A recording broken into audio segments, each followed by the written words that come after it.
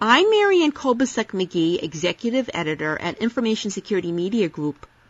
Today I'm speaking with Kurt Kwok, CIO of Proliance Surgeons, one of the largest surgical practices in the country.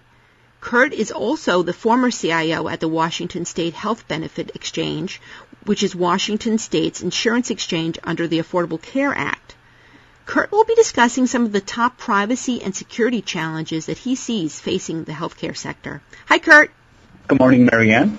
So now, Kurt, you have an interesting perspective, both from your recent work at the Washington Health Insurance Exchange and also in your current position as CIO at a healthcare provider.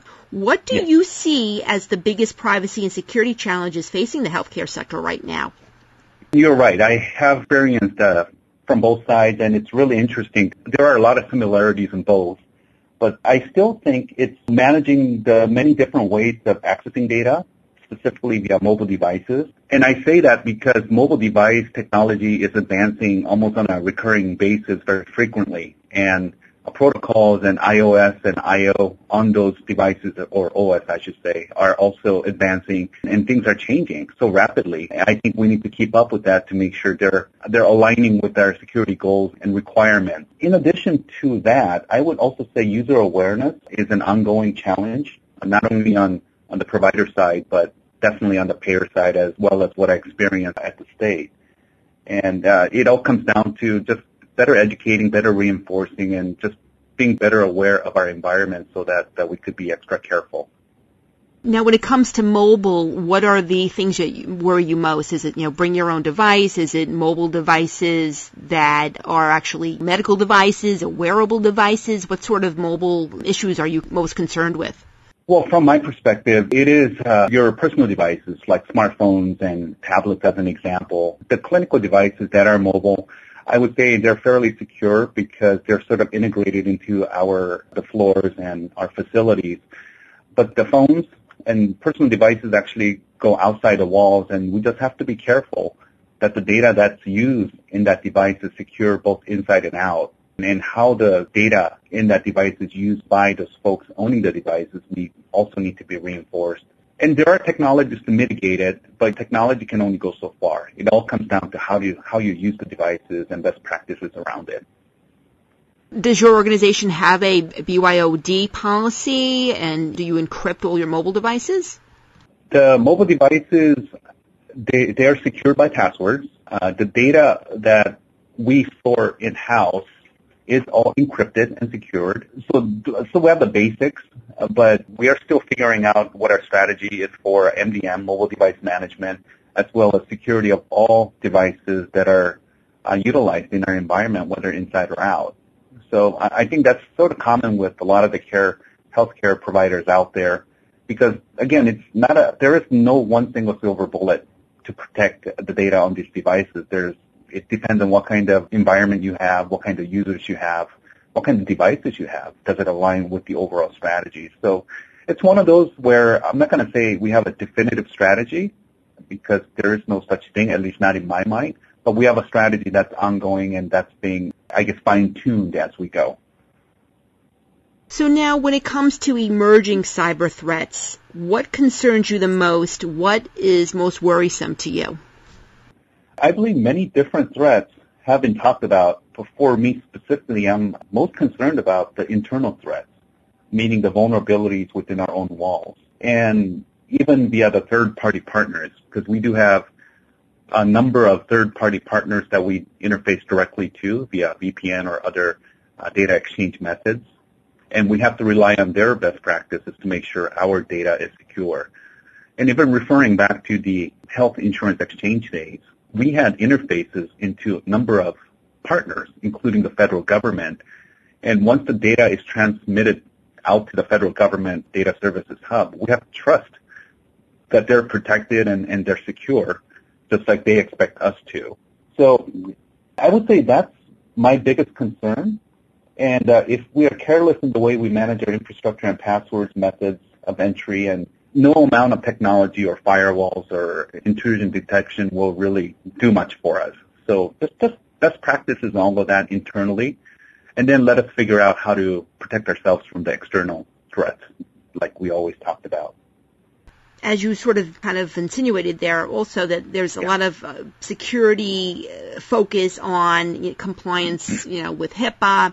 But do you think healthcare organizations do enough to focus on their infrastructure? Are there areas that need more attention, do you think? As a CIO, I'm always going to say no to that answer. I always think that there could be more investments in people, in training, and then followed by technology once a tactic and a strategy is built. But I have seen and I have heard some organization actually going above and beyond, because I think they have leadership who are more focused in this area, and maybe from experience or maybe just from hearing of best practices, they sort of direct investment in this area. But I'm always going to say no. I think we could always use more. And not necessarily from investment and capital perspective, but better awareness, focused investment in people and training and awareness, and then followed by any technology, capital investments that's feasible. Now, you mentioned earlier the federal hub. One of the criticisms of the healthcare.gov site has been that not enough attention was given to end-to-end testing for security of the federal exchange before it launched. Do you have faith that those issues have been addressed, and do you think the next open enrollment for the Affordable Care Act will go more smoothly for the insurance exchanges? If the baseline of that question is based on 10/1/2013, yes, it will be better. That I assure you. Now, if you base that against people's perception or the public's expectation, then I don't believe so, because the exchange is what it is. It is what it is. It's still a new marketplace. It's less than a year old. There's still a lot of questions and a lot of rule and law changes that are occurring as we speak. And there's still a lot of criticism on how things are handled. So if you compare it to the first launch, absolutely, it's going to be much improved. If you compare it to what people are expecting, absolutely not even close. Where do you see the trouble spots looking ahead, do you think, for this next open enrollment season? And in terms of security, do you think that's been enforced over the last year? Security, yes, it has gotten better. And I think the most important thing is people have learned. We have learned quite a bit in the first year what to expect and what's real and what is not. And also some of the things that are still lingering out there that we haven't encountered yet, but there's certainly an opportunity for those to come. So even the federal government, I think, learned a bunch from their experience. And I guess the interesting thing I'm looking forward to is there were a number of state-based exchanges, Marianne, that have decided to go onto the federal exchange because of their challenges and struggles, like Oregon as an example. So how that will be handled by the federal government, healthcare.gov, and then how the other remaining state-based exchanges will continue their operations. So there's a lot of dynamics and forces here in play, and it'll be interesting to see how they all work out.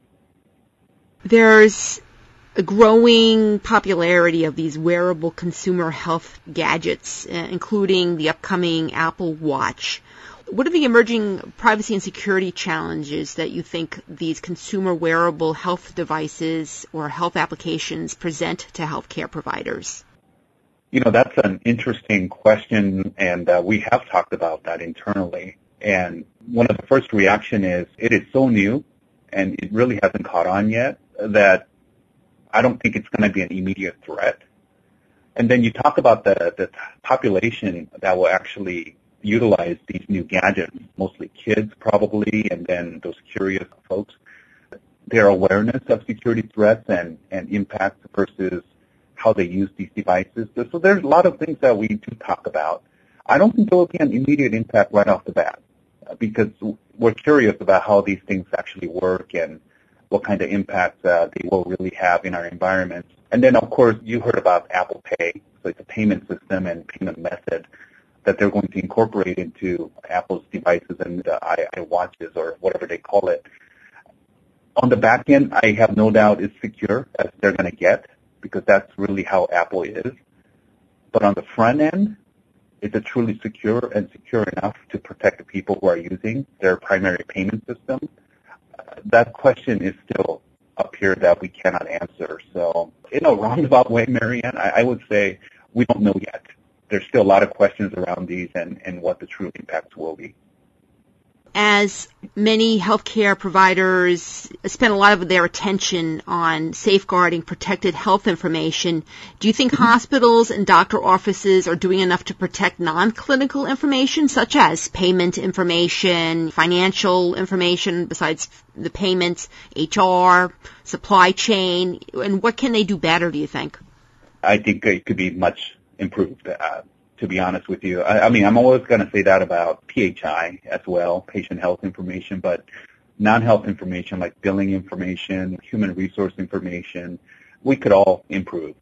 Now, there are safeguards out there. Don't get me wrong. Our environment here is fairly secure with multi-firewall and internal encryption and also third-party encryption and security methods that we utilize in addition to what we have internally. So technologically, it's fairly secure, and I assure you many of the hospitals and clinical systems and healthcare systems will just say the same thing, and I believe them.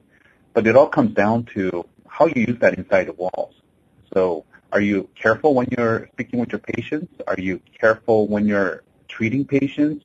Are the screens locked whenever you're done with the procedure so no patient walks around and actually sees what's on the screen? You know, we can only protect so much, and we can only secure so much. If the front end is open like that, then there's just little we can do. So in addition to technology methods, what are some of the business flow and the clinical flow methods that we could incorporate in addition to the technology mitigation plans? Best practices awareness. And again, it goes both ways, both clinical data as well as business data, because they're all confidential and they all need to be secured. So Marianne, I'm always going to say we can always improve, and I'm always going to say we're not doing enough. Now, looking ahead to 2015, what are your top security and privacy priorities and projects for next year? At least from my perspective here at Proliant Surgeons, is to continue to improve the way we secure our environments without interfering the workflows.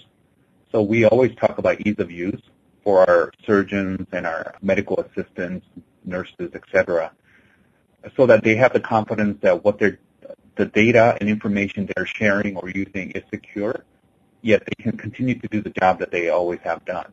So they say that the cleanest interface or cleanest front end probably has the most complex back end.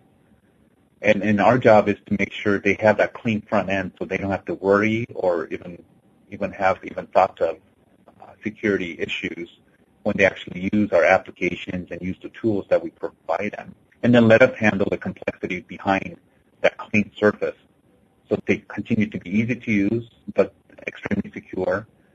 And then, of course, I'm passionate about Six Sigma and lean methodology, just continuous improvement methods to make sure we're not satisfied with what we have, but we'll always strive to improve on what we got. And definitely continue to collaborate with other health systems to make sure best practices are, in fact, being used and shared and incorporated into our environments. So it's a lot of things that we do on a regular basis, but we're going to step that up a little bit more in 2015. Thanks, Kurt. I've been speaking to CIO Kurt Kwok. I'm Marianne Kolbasuk-McGee of Information Security Media Group. Thanks for listening.